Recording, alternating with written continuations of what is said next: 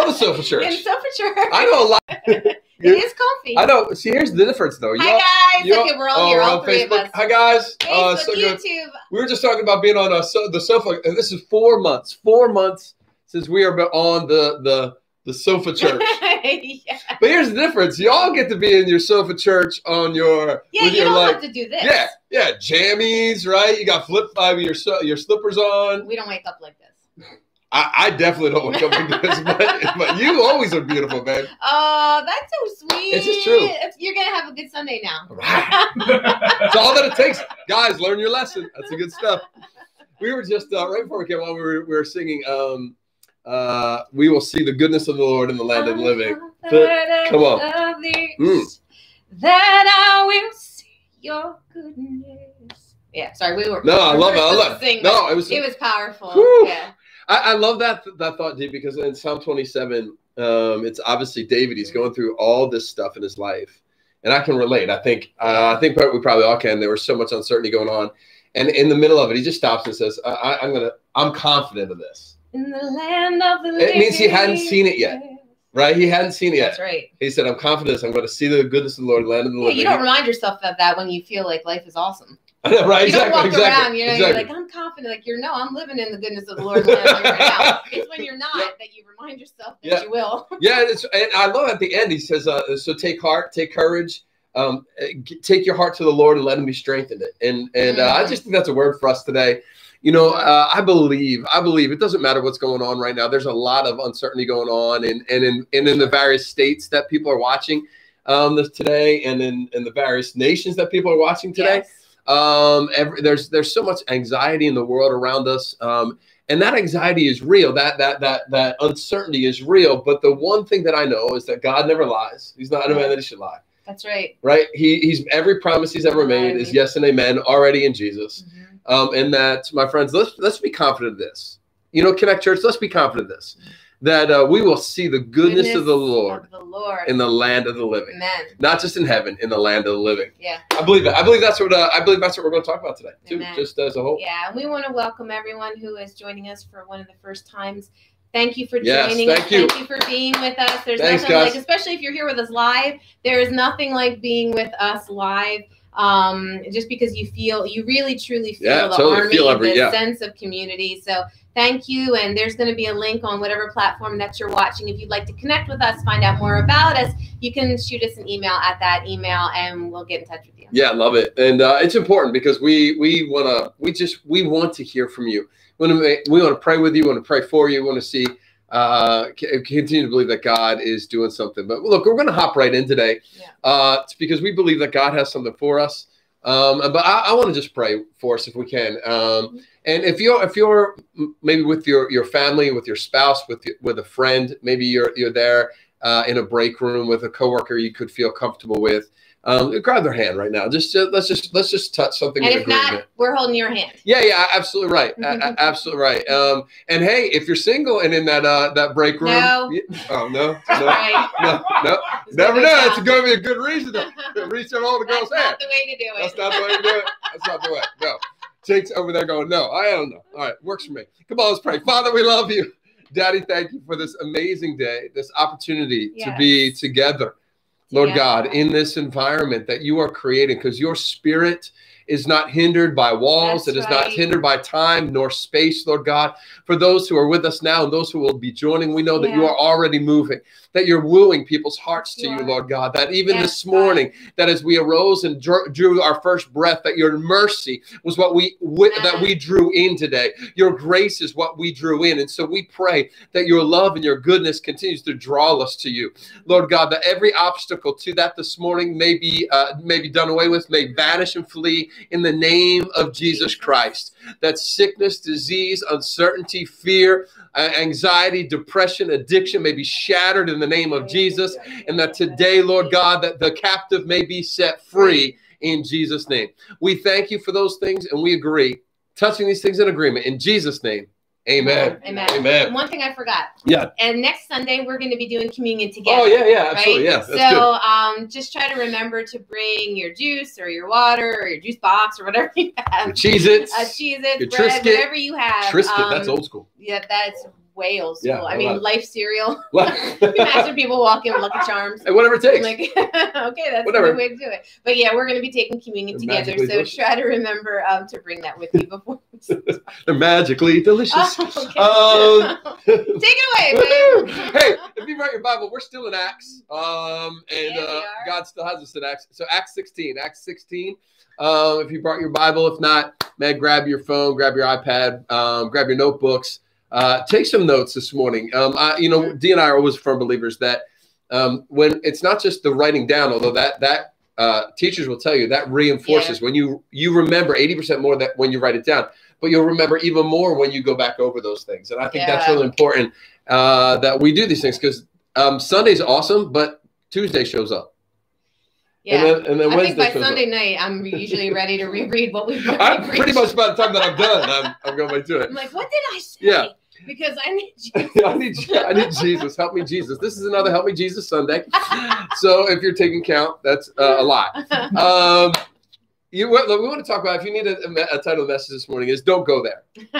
Just don't go there. Maybe you're saying that, please, Pastor, don't go there already. But, the question I have is how many times have we said that, right? Just don't go there.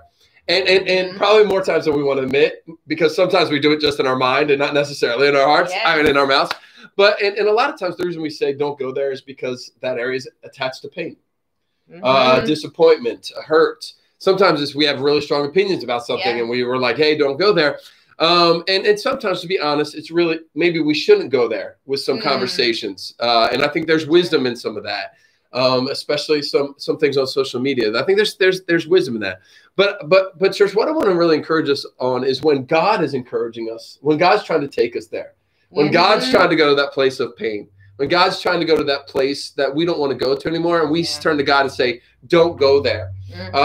How that really affects our lives because he's trying to take us there. Many times he's trying to take us there to bring redemption to that pain. It's always for a better purpose. It's absolutely right. We have very good protection mechanisms set into place to try to protect us from what we interpret is going to be further pain. Correct, because God's always about redemption. He's always about bringing something that's broken into significance.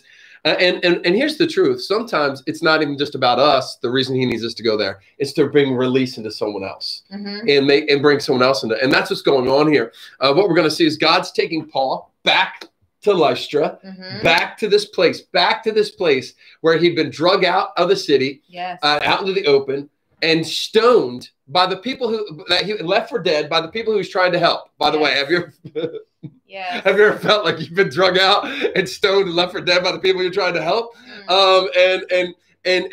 But here's what we know. God was taking it back there, Dee, because there were lives that were meant to be released. There was eternities that were meant to be changed. And it was not for a lack of reason that God was bringing back. It was not so that Paul could relive a pain. That's right. Right? Because I think sometimes we're like, oh, well, God wants us to remember the pain. No. God wants us to see that even in our pain, that there are lives that are meant to be released. That if we're unwilling to go there, those lives will never be changed. And so that's why he brings it back to Lystra. And we're going to read from Acts 16. I just keep thinking about what my conversation with God would have sounded like when I knew he wanted me to go back versus what Paul's. Because Paul was just, thank God he was obedient. Yeah, we're on the other side of the story, right? So we're like, hey, look what God has done. Look how good it is. But when you're on that side and you're like, are you kidding me? Yeah. You won't. Yeah, how's that conversation go? What? Right, yeah, exactly. Like maybe you don't recall what happened to me the last time. Because it wasn't that long. It wasn't like this was years before. No. Yeah, this is craziness. All right, I'm going to read it. And thank you for the size 24 font. You got it. I don't have to put on my glasses. Acts 16, 1-5. So Paul came also to Derbe and to Lystra. A disciple was there, and his name was Timothy. And he was the son of a Jewish woman who was a believer. But his father was a Greek. Yep. So he was well spoken of by the brothers at Lystra and Iconium. So Paul wanted Timothy to accompany him, and he took him and circumcised him because of the Jews who were in those places. Stop for a moment. Underline that. Because don't just simply read through that. This is a grown man being circumcised. Okay, we'll go on. We're going to get back to it, but go ahead.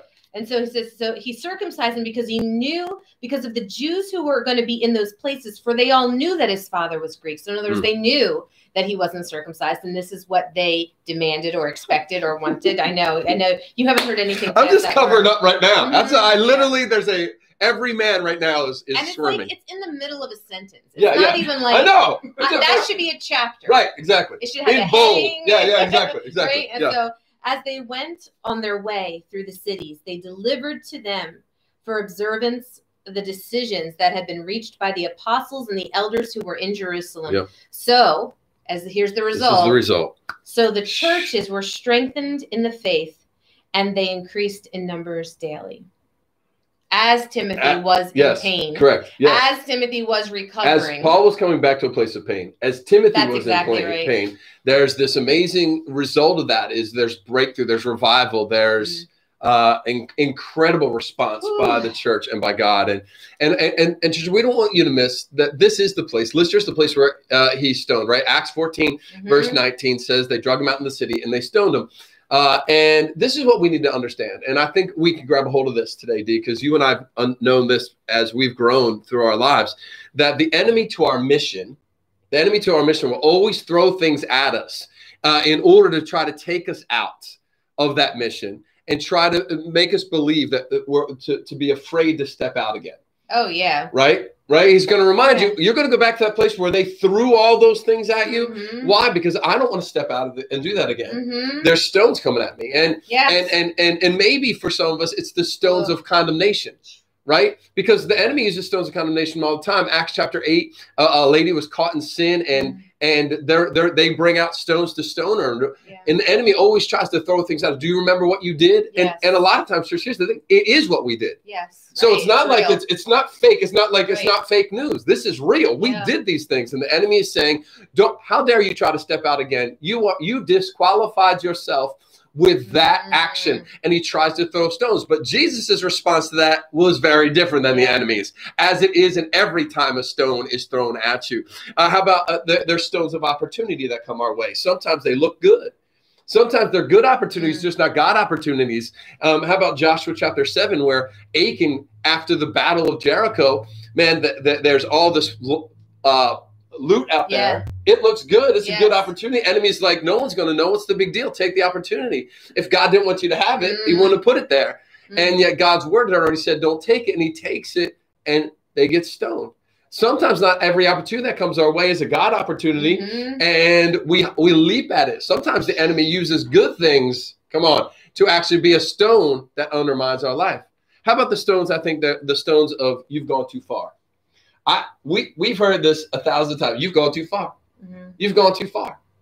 I'm fairly sure sometimes the enemy makes us believe, like in Hebrews chapter 11, verse 37, where it says, you even stoned the prophets. Because you were like, I know that you were preaching the word before. That's too far. You've gone too far. There are stones the enemy uses against us to try to make us afraid to step out again. Maybe the biggest stone in this day, in this season, is the stone of disappointing people. The stone of disappointing people. There's this story in 1 Samuel chapter 30, verse 6, where the Bible says David, even though he had been following what God wanted him to do, had disappointed people. And people were disappointed because they thought David should have done differently or been differently or acted differently. And the Bible actually says they were thinking about picking up stones to stone him. I was the kid that you didn't have to say anything, but my dad was like, Danielle, I'm really disappointed in you. Like, I'm having flashbacks right now. Like, oh my gosh, is he disappointed in me? I'm just sitting here. But like, just the concept of that coming toward you can be debilitating to action. Absolutely. It's and that's why it's that verse, by the way, in 1 Samuel says they were going to stone him. And the Bible says David strengthened himself in the Lord. He said, okay, I can't go to anybody else. I got to go back to what does God say? What is God calling me to do? And that's where that's where the enemy has no power. The enemy has no power when we find our strength in the Lord. In today's world, I know for you and I in particular, saying things like this, Black Lives Matter. I'm going to say it again, Black Lives Matter. People, everyone, that just saying that, hashtagging that, putting that on a post, The fear, the stone the enemy throws at us all the time is you're going to disappoint people. You're going to disappoint. There's a lot of people out there going to be disappointed. If you, by saying that, you're going to say this, you're going to say that, people are going to be disappointed. Can I just say this? When we say Black Lives Matter, I'm not talking about an organization. I'm talking about a realization that people are hurting, a realization that our African-American community has been dehumanized and oppressed and is in pain. It's a realization that people actually matter, and Black Lives Matter right now. And when I say that's not as a support of an organization, that is a support of a realization that I hope all of us are making. Of brothers and sisters, our family. So like, it's not a statement against other people. It's a statement for people at this moment. Like no one, we feed people, we're not going to talk about it this week, but we feed people on Thursdays. Like, and people just come up and get food boxes or meals or whatever. And we don't care what race they are. And we don't care what car they drive or what vocation they have. But we know that they're in need. They're in need of food. When they come there, that is not saying that people who already have food aren't important. It's not. We're not saying that. We're saying that right now on Thursdays, people who don't have food need some attention and love. That's all. So I think that those things, those are the kind of stones that the enemy's trying to say, don't go there. Don't throw support behind things. Make sure you're careful. Don't step out again. And I think we have to ask ourselves this question. I think the key is this. We've got to ask ourselves, why would the enemy throw that stone at me? Why would he throw it? To keep me from the plan that God has for me in that area. My friends, there are Timothys in our area of pain that need to be raised up and released. But if we allow the stone to keep us from going there, come on, generations are going to be affected. Yes. Generations. Timothy had already had a reason not to follow Jesus full on. He had a dad who was a Greek. That means he had in his family unit, he had a family unit that had 1 foot in the kingdom and 1 foot out of the kingdom. He already had a dad figure that wouldn't go there. He needed a dad figure that would go there. And that's actually what the kingdom of God needs right now. Men and women who will say, you know what, there's a lot of reasons why the world won't go there. But I need people who will go there. And you're right. There are times that pain happens. But I think the truth is that there are things in our past that caused us to doubt God, caused us to wonder what God was doing, that I think he often uses to advance the kingdom of God in our present. Let me give you an example. You just said that Paul came back and all throughout Acts it says he goes to the cities in Lystra and Iconium and Derbe and he preaches in their synagogues. Mm-hmm.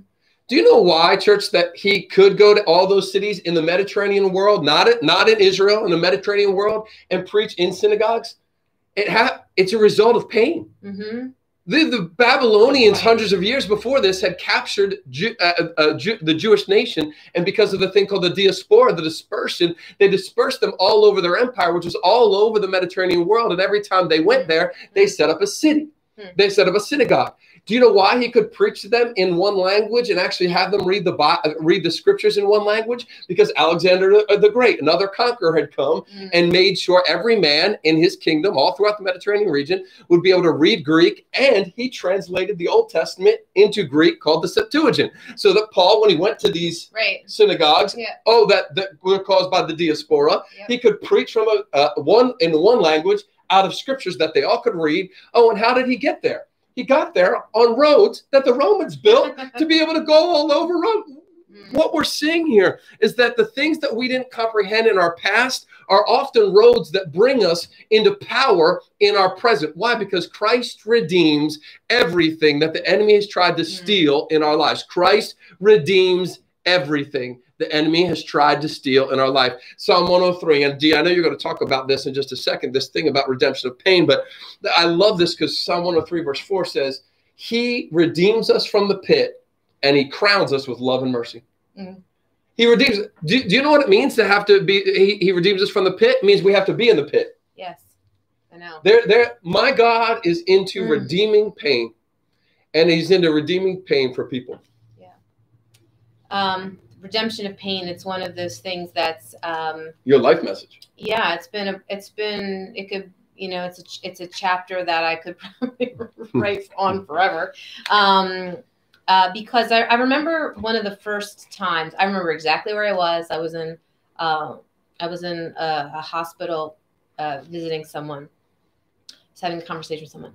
And we were just talking about just the redemption of shame. And we were just having a conversation. And the person just said to me, like, well, what do you think that God's purpose is going to be for like your life? Has God redeemed your pain and redeemed your story? And I remember like looking at the person and being like, what? To survive it. Like, the goal here is for me to get through it and not hurt anymore. Yep. And the person was already putting in front of me the concept of investing my loss somewhere else.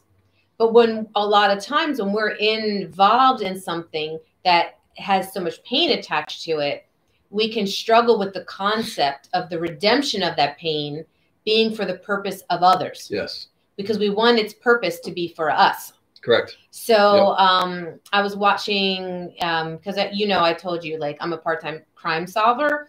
If anyone vanishes, I'm your person to figure out that. But I was watching one of those shows where someone had gone missing, and an incredible thing has taken place from people's pain.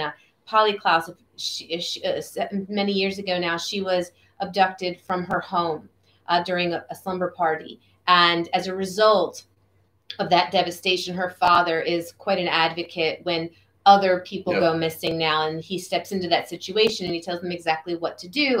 And there's a lot of other, Natalie Holloway's mom, John, and Adam Walsh's father. And it could go on, Amber DeWalt. There's many parents that have used those devastating situations to create organizations, right, to go into those situations when it's happening to other people and help. And as I was watching it, I just kept thinking, there are times when they go into those situations and they find the people. Yeah. And I thought to myself, on the outside, that should look so exciting.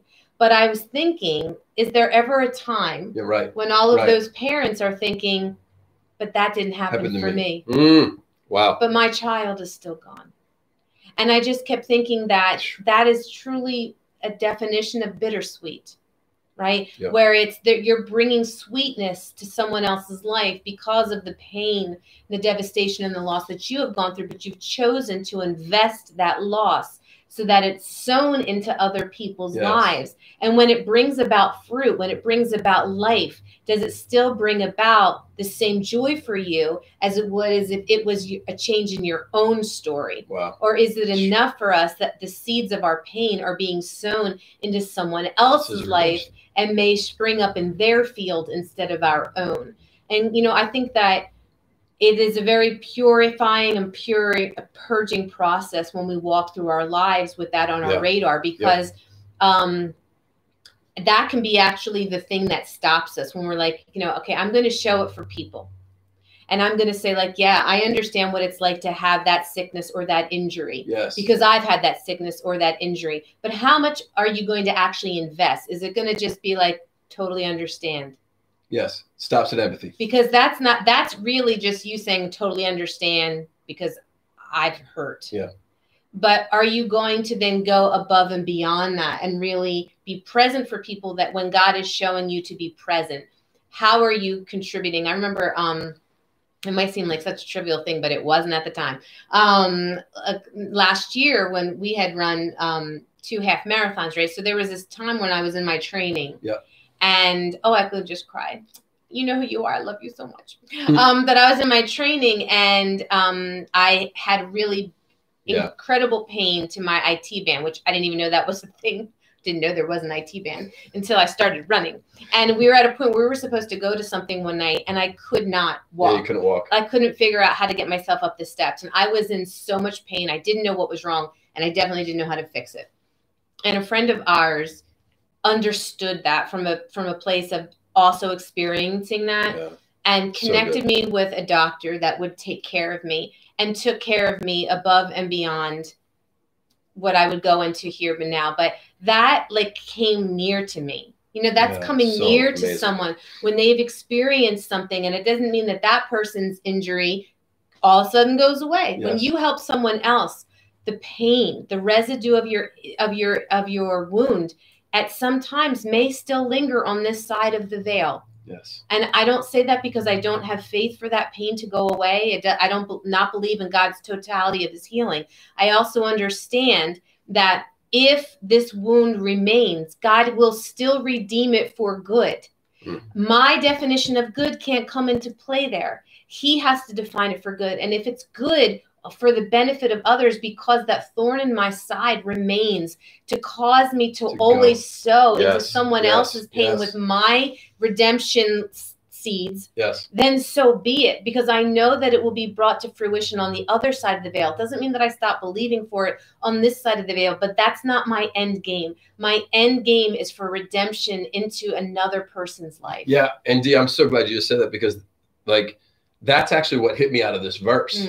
I think the thing that hit me out of this verse the most isn't just that he went back to this place of pain, but this whole concept of Timothy being circumcised. Like why did he do it? Why was he willing to go through so much pain? Because come on, guys, it's one thing to be circumcised when you're 8 days old.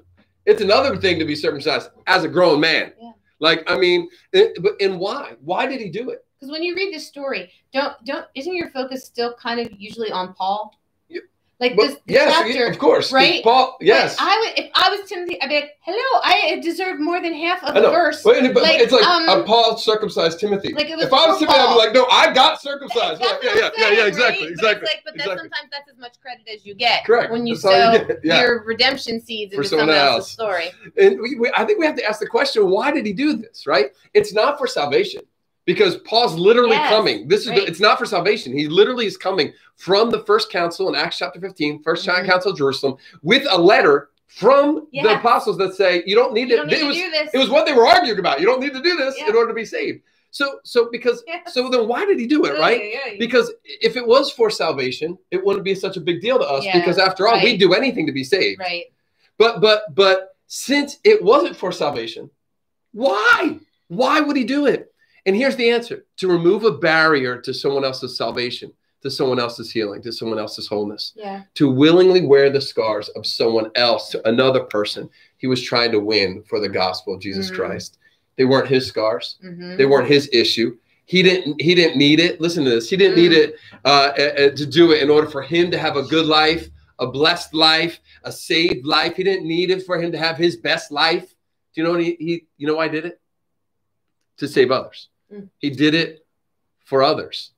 Like prophetically, church, as this hit me this weekend, that's why I said to Dee, I've got to preach on this verse, because I think this is absolutely where we are, what God's calling us to as a church, as a people, as men and women of faith, is to rise up and say, man, there's something that I've been born with. There's things that I grew up with. There are things that weren't doing any harm to me. He wasn't doing anything harm. There's no harm to him by having this foreskin, none. And ultimately, it was part of the thing that identified him with his own racial identity, because Greeks still had it. Yes. Jewish people didn't have it. So he has all these things, but it was because it would have become a stumbling block for others that he cut it off. And there might be these things, I think, in us right now that we grew up with, that we were born with, that if we say, it's not really hurting me, because that's what we say all the time. Like, well, I'm not really hurting anybody, because anybody in that is us. Because usually when we do stuff, we actually are hurting other people. It's just that it's us. But he didn't even use that. He said, what's going to be a stumbling block for others? I got to go through some pain. I'm going to go through some discomfort. I'm going to go through some people who think he shouldn't have done that. There's judgment, by the way, on the other side of this, of why would you do that? You shouldn't have to do it. What message are you trying to send people? Because you preach, Paul, that you don't have to, but here's your boy. The first thing you do is cut up. No, he's doing it for other people, others. It's the message of the kingdom, others. Paul says in 1 Corinthians 9:22, man, to the weak I become weak. Why? Because I'll become all things to all people. That doesn't mean he hops in their sin. He doesn't mean he does sin with them. He says, so that what? What's the point? So that I may win some to Jesus Christ. Jesus himself in this moment, Dee, in Luke chapter 4, and I know you're going to talk about this concept of others in a second, but Jesus is in Capernaum in Luke chapter 4, and there's miracle after miracle happen, and the people come to him and say, please stay. Please stay. Don't go anywhere. And he says, I can't. I've got to go because the reason I came is for others. Come on, for others. Like in this moment in my life, there are things I grew up with that I could take to the grave and it would be okay because it's not hurting me. It's not going to hurt me. Mm-hmm. There are things that have identified me all the way up until this point in my life. Come on, that part of my racial identity, part of my cultural identity, part of my Christian identity, part of my kingdom kind of church culture identity. They need to come off. It needs to come off because it's a stumbling block to other people hearing this one truth, that Jesus Christ came, he died for us, he rose again, and he's coming back to take his own home. That's the good news that we preach. And it's not just so that I can get to heaven. It's so that other people can find the one who is taking us to heaven and have a relationship with him. If that means I got to cut some stuff off, if that means there's going to be, I got to bear the stones of disappointment. If that means I got to bear the stones and the scars that come from the stones that you've gone too far. If it's going to help someone else take that step across, come on, Connect Church, come on, take the step across. Is it worth holding on to? Timothy and Paul would say no. I was talking to God about this scripture and showing me this in real life, right? Because we can read this and you're like, yeah, that's right, you go. Yeah, exactly. But then when you try to ask God about, like, where does this show up in my own life? You can start having all kinds of, and it's that's why don't go there. Yeah, don't go there. So I did what anybody would do. I gave him examples of my own life, which is easy to do. And God was like, no, I want you to focus in on something that has a wider reach. So I looked up some things, and so no matter where you fall on your viewpoint about the pandemic that is going on right now, for the sake of this, example, I just want you to try to find yourself somewhere in these statistics. All right, so we're just going to try to figure out at which point do we find ourselves located. So if you have any kind of heart issue in any way, shape, or form, right? So if you have anything that weakens your heart in any way, shape, or form, it doesn't even just need to be like the worst of the worst diseases, but just anything that affects your cardiovascular situation and system. If you have any kind of diabetes,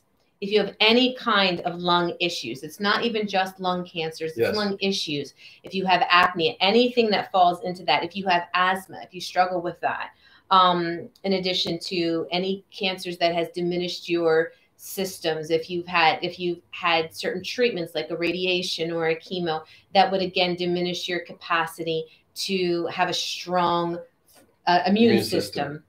Okay, so if you fall into that category, just kind of in your mind, like raise your hand, because as of May 30th, so this is even just a little bit of outdated information. All right, we have realized that anyone that falls into that category is 6 times has the potential. Even if you want to cut, say you agree with 50% of what we say. Yeah. Right. Okay, so then it's 3 times. But right. The statistics say 6 times greater. It puts you at 6 times greater of a chance of needing to be hospitalized from complications of coronavirus, or it puts you at 12 times greater of a risk of death. Okay, so even if you want to say, I only believe 50% of what they're saying, 6 times greater, likely to die. At the beginning of this, we were saying your age is also the greatest factor. So if you're 60, 65 and older, that puts you in another category of being vulnerable. If you have noted that as of July 6th, Dr. Fauci of the CDC has said that because of the numbers that have come in, that number has dropped at least a decade and a half. And that right now there is a very, very wide sweeping spread of 20 to 30-year-olds that are being treated for COVID symptoms. So if you're in any of those categories in your mind, just raise your hand for that. If you have any problems with being overweight. Which in our country, but like in our country, I think it's overwhelming. If you look up your BMI, it's just really rough. So if you have any issues I'm going to raise both hands on this with your weight, yes, put your hand up. right now there is, because they haven't even had time to study, really, truly, like we don't really know a lot of things, but there are some indications that even being certain blood types could put us at a disadvantage, right? There are some indications that people with AB negative blood type might be more susceptible. We don't know, but if you have a particular blood type, put your hand up. If you don't have great access to significant health care, for whatever reason, you may have COVID, you may get it, you may have symptoms, and they might not normally be as unto death. But if you don't have access to good health care, you could be even dealing with some other symptoms that you might not be dealing with if you had access to a great healthcare system. Now, if you are non-Hispanic American Indian, or an Alaska Native, or a non-Hispanic Black person, you are 5 times greater of being hospitalized or succumbing to death because of COVID. And I'm going somewhere with this, so this isn't about COVID. I'm trying to give you an example. And or followed only immediately by Hispanic or Latino persons at 4 times greater risk. So why do I say all of that? Our church is made up of so many people groups. And so many people groups fall into that category. Yes. There are very few people that are left standing right now who have not raised their hand listening to that. So I'm only speaking for Kyle and myself, okay, is that we are responsible to not just pastor your spirit, but to look out for the totality of the health and the well-being of those who call Connect their home and who could call Connect their home. As we have experienced, great viewership, just as many churches have, and participation and people finding a church through these last 4 months. And this goes back to our need to yield to what is most beneficial for the worship of all. So when we're talking about circumcision, sometimes we're so quick to say, well, what can I do? What can I do? I got to do something. I got to get circumcised. I got to give money to something. I got to do this. I got to do that. The hardest thing for us personally has been wearing the restraint of what we are willing to not do, which is not gather the church together yet in a building, because we are looking out for the total well-being of the people that come into our care when they come into our rooms, including and people that serve. Yeah, people who serve. Our people team, on our team. Friends of people who they will be bringing, of course. And who are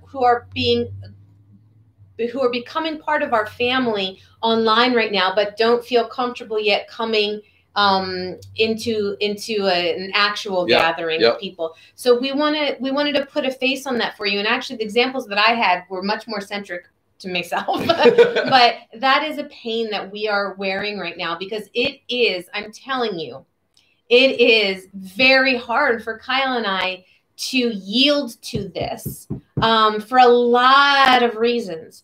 But we are trying to cherish the opportunity that God is giving us in gathering together, and us still teaching you and equipping you and empowering you and encouraging you and challenging you and bringing the word forth and equipping you to go and do the same thing that we have been doing on a platform inside of a building. And we understand that this isn't going to be forever, but this is what our now constitutes. Correct. And the last thing I want to say is this, is that we've been reading Acts from when it was affecting, when Peter was involved in the story, as well as Paul. There were multiple times when they found out about stories that people were coming to take their lives. Yeah. And what did they do? They left. They left because they went to another place, because the message that they were carrying was so important that they had to maintain their life and their health so that message could continue to go forward to as many people as possible, because this is about the gospel. This is about life and death. This is about us still being healthy, to use our voice to not just encourage you, but to bring the salvation message to anyone who will listen through this medium right now. So yes, do we wear the restraint? Yes, do we feel like we have the pain of circumcision? Yes, but we always want to put in front of you why we are making those decisions that we are. And we find it even in the middle of our study of Acts. It's crazy because, church, you guys are doing the same thing. You're wearing the restraint of this. That's part of this. And it really is. You may find yourself where you didn't raise your hand, right? You are completely, and that's okay. Then you need to be the Timothy right now and not the Jewish community. What I mean by that is that Paul did this because the Jewish community was in need. They were part of the people that were the others, right? That had this thing that he had to consider. You may just be a Timothy today and say, man, you know what? I'm fine. I'm healthy. I'm good. I could go to church and everything's great. But Timothy didn't circumcise himself for himself. He did it because there were other people who were in jeopardy that he needed it. And this is to understand the depth of what he did. This is a mark of covenant. Like circumcision is a mark of covenant. It is what actually marked the covenant people of God. And it's truly saying when a mom and a dad took a child and circumcised them, they were saying, God, we're all in. We are all in with everything that we do, even the most precious thing to us, our child, our firstborn. Here he is yours. And our prodigy, it's yours. Our inheritance, it's yours. Our generations, it's yours. And it's saying, God, I'm all in. We are 100% a part of being this covenant community. But my friends, there's also a response. There's also a consequence when we don't cut off things that should be cut off. And that's what I want to, I just, before we get ready to go here in a minute, I just want to make sure that we see, because when we don't cut off some things that should be cut off, they not only affect our lives, but they have generational consequences. Yes, they do. And I think a lot of times we don't think generationally. At church, if you've come to Connect Church for a long time, you know that one of the greatest things that we talk about is that we are called to be generational resourcers. That it's our job and our opportunity to resource generations that follow us. Why? Because God's a generational God. He's the God of Abraham, Isaac, and Jacob. And there was an increase of resource that went from there. And that's what we're called to. So we need to think generationally in these kind of moments.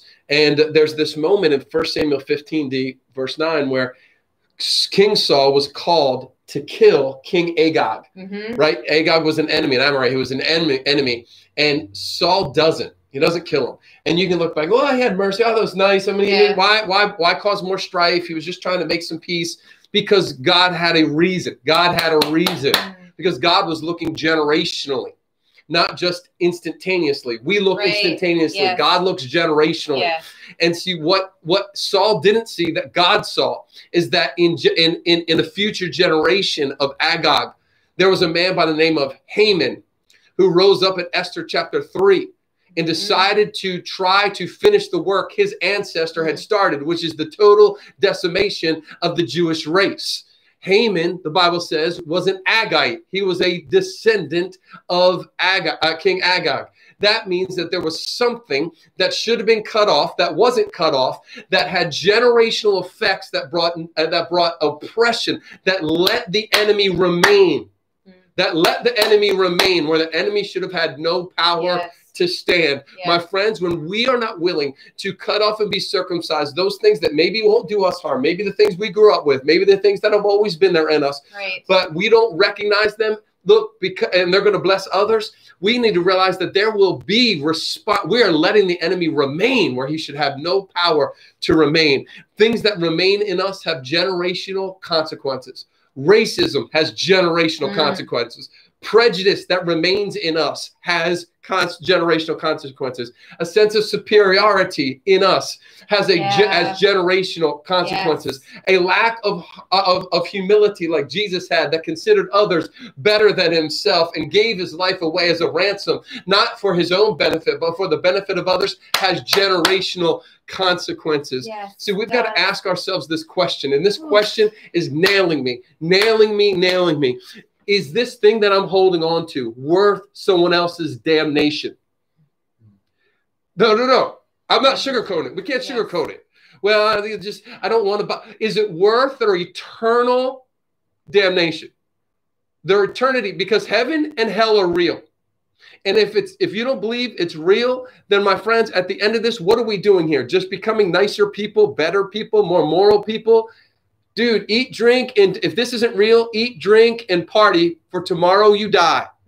But because this is real, and because there is a heaven and hell, and because Jesus paid the ultimate price so that we could actually be set free, is the thing we are holding on to, our pride, our racial identity, the thing that keeps me superior, the thing that I don't want to disappoint people. Is that worth someone not knowing Jesus? Yeah. Not spending eternity in heaven? Yeah. Like, Dee and I talk about it all the time. There's going to be two lines. And I don't want to look over at the line that's not going where I'm going and see friends and community neighbors and know they're not there because I was unwilling to cut off this thing. Yeah. Our actions dismantle the kingdom of darkness. Yeah. And the last thing that I'm just going to add is that, so a lot of times when I need to process big things, which I've been processing just as like you have, right? Everything that's going on right now, I've been processing it. And we got to a certain point where I was like, a lot of times I process through being creative, like physically creative around the house, but it always involves like taking something apart first, right? That's why we're in this room. It does, by the way. So we're in this room because it's beautiful. You've done a phenomenal job in this house. That's so sweet. That's not why, but it's true. Yeah. All right. She's amazing. Take the camera in the other room. Okay, so not yet, but we will. No, I did. Yeah. See what I mean? Not so pretty. Nice. But I decided after talking about it for 2 years that I was well equipped to sand and refinish our 800-year-old floors in there. They feel like they're from the 1800s. So like I watched every video. I equipped myself. We rented the sander, and that's what I've been doing in the other room. But watching this great guy that really just loves wood, I've realized that the temptation when you get into the middle of this is just to take off that top, because our floors are so old.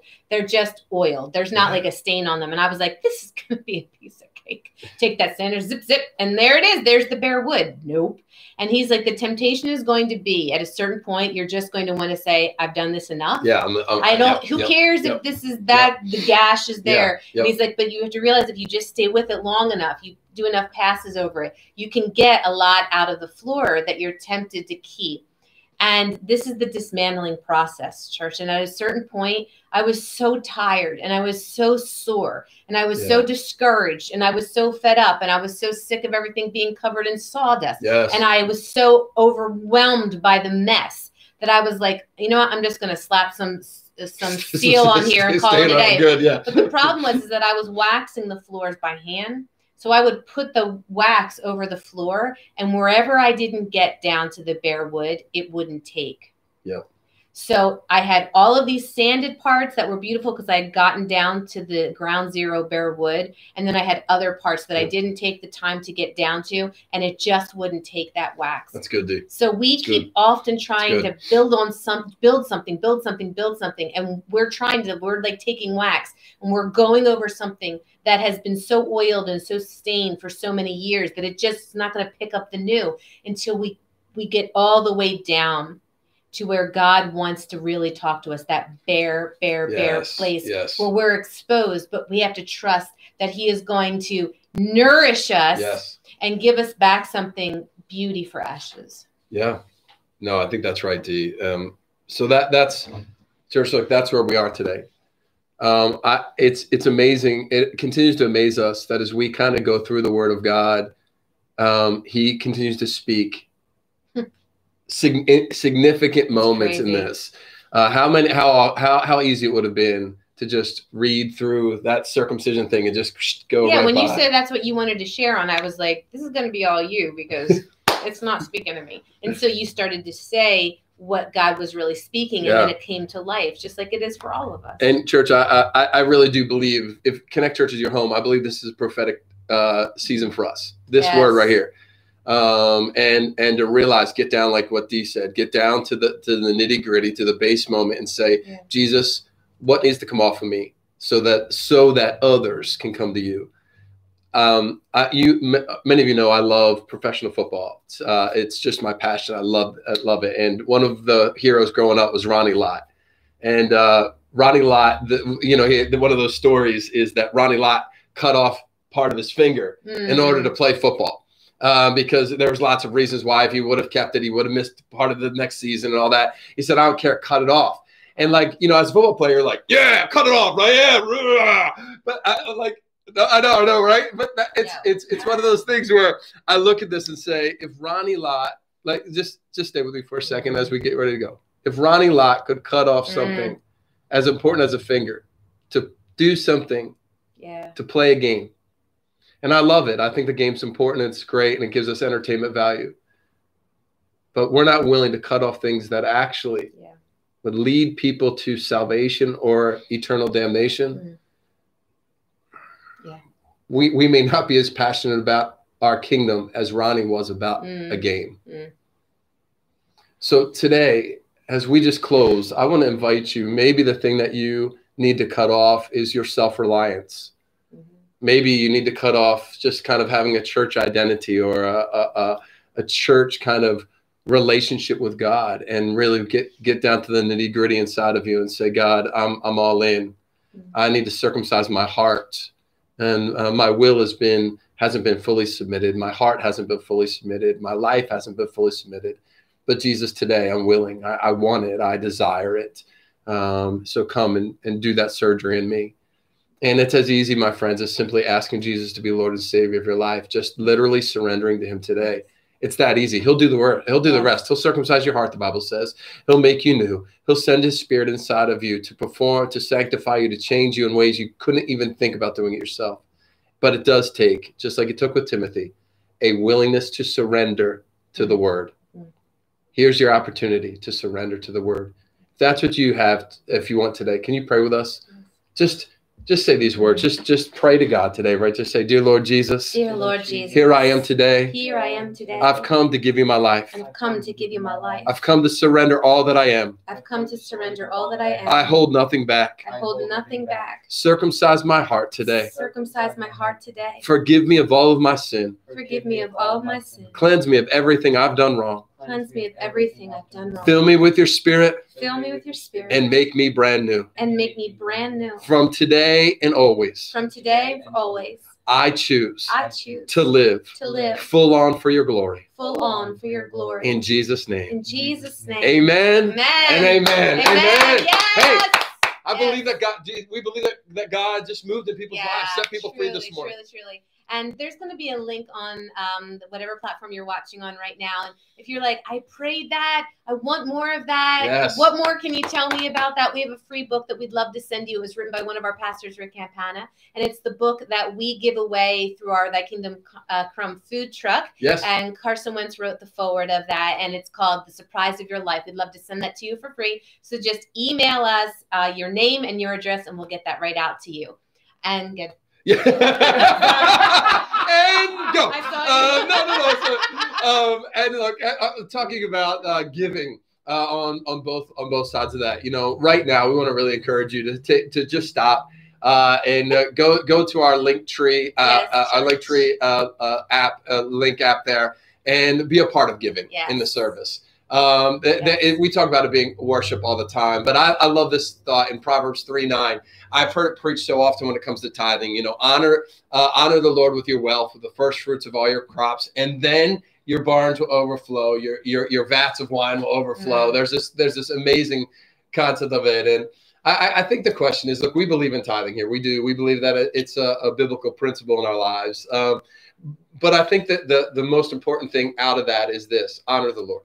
Yeah. Honor the Lord. Honor him with your wealth. Honor him with your time. Honor him with everything you got. And the result of that will be an overflow in your life. And when you actually honor the Lord with your wealth, here at this church, we get to overflow into our community. And this week we're again going to be out there overflowing in our community. Yeah. Giving food away. Yeah.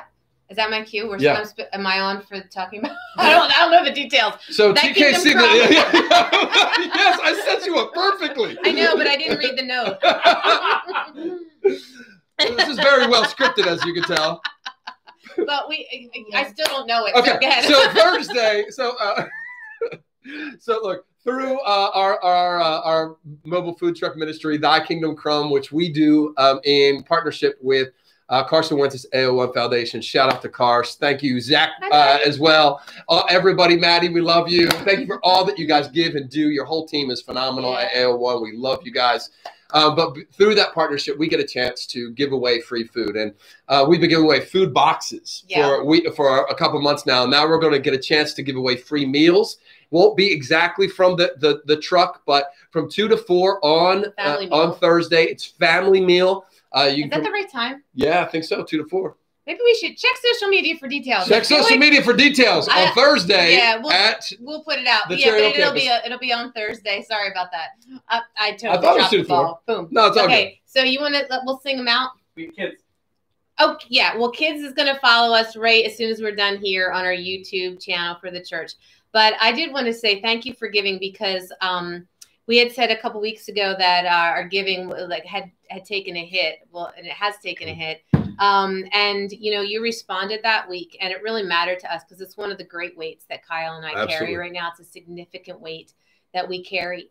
And it just did our hearts really good to see that you heard us that day. So we just are grateful that you give. It's why we keep the offering at the end of the service. I know that the temptation is to put it right up front before people, check out, go on with their day. But we're committed to the word being the word, and feeding you all of that at the front, no matter what. So I thank you for staying with us. Amen. And for actively giving, because it translates to support of not just the church, but of us personally. So we're gonna sing out. You're gonna hear Jake. He's gonna chime in, but we just want to sing a blessing over y'all.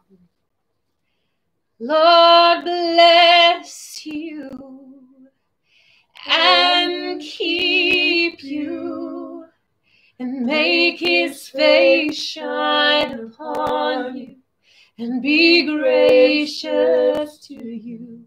The Lord turn His face toward you and give you peace. Amen.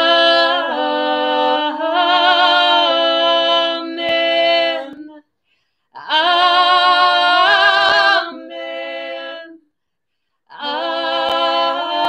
Amen.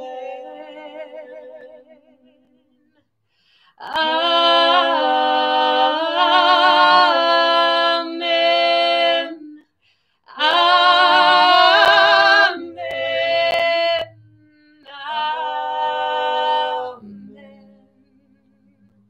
We love you so much, church. I'll see you next week for communion. And Tuesday for the chat room at 7 p.m. Yes. And on Thursday at some time, we'll see you at Thy Kingdom. May the Lord bless you and keep you. We love you guys so, so much. Go out and take the world with a mask. Wear a mask. Make sure you wear a mask. But take the world. But take the world.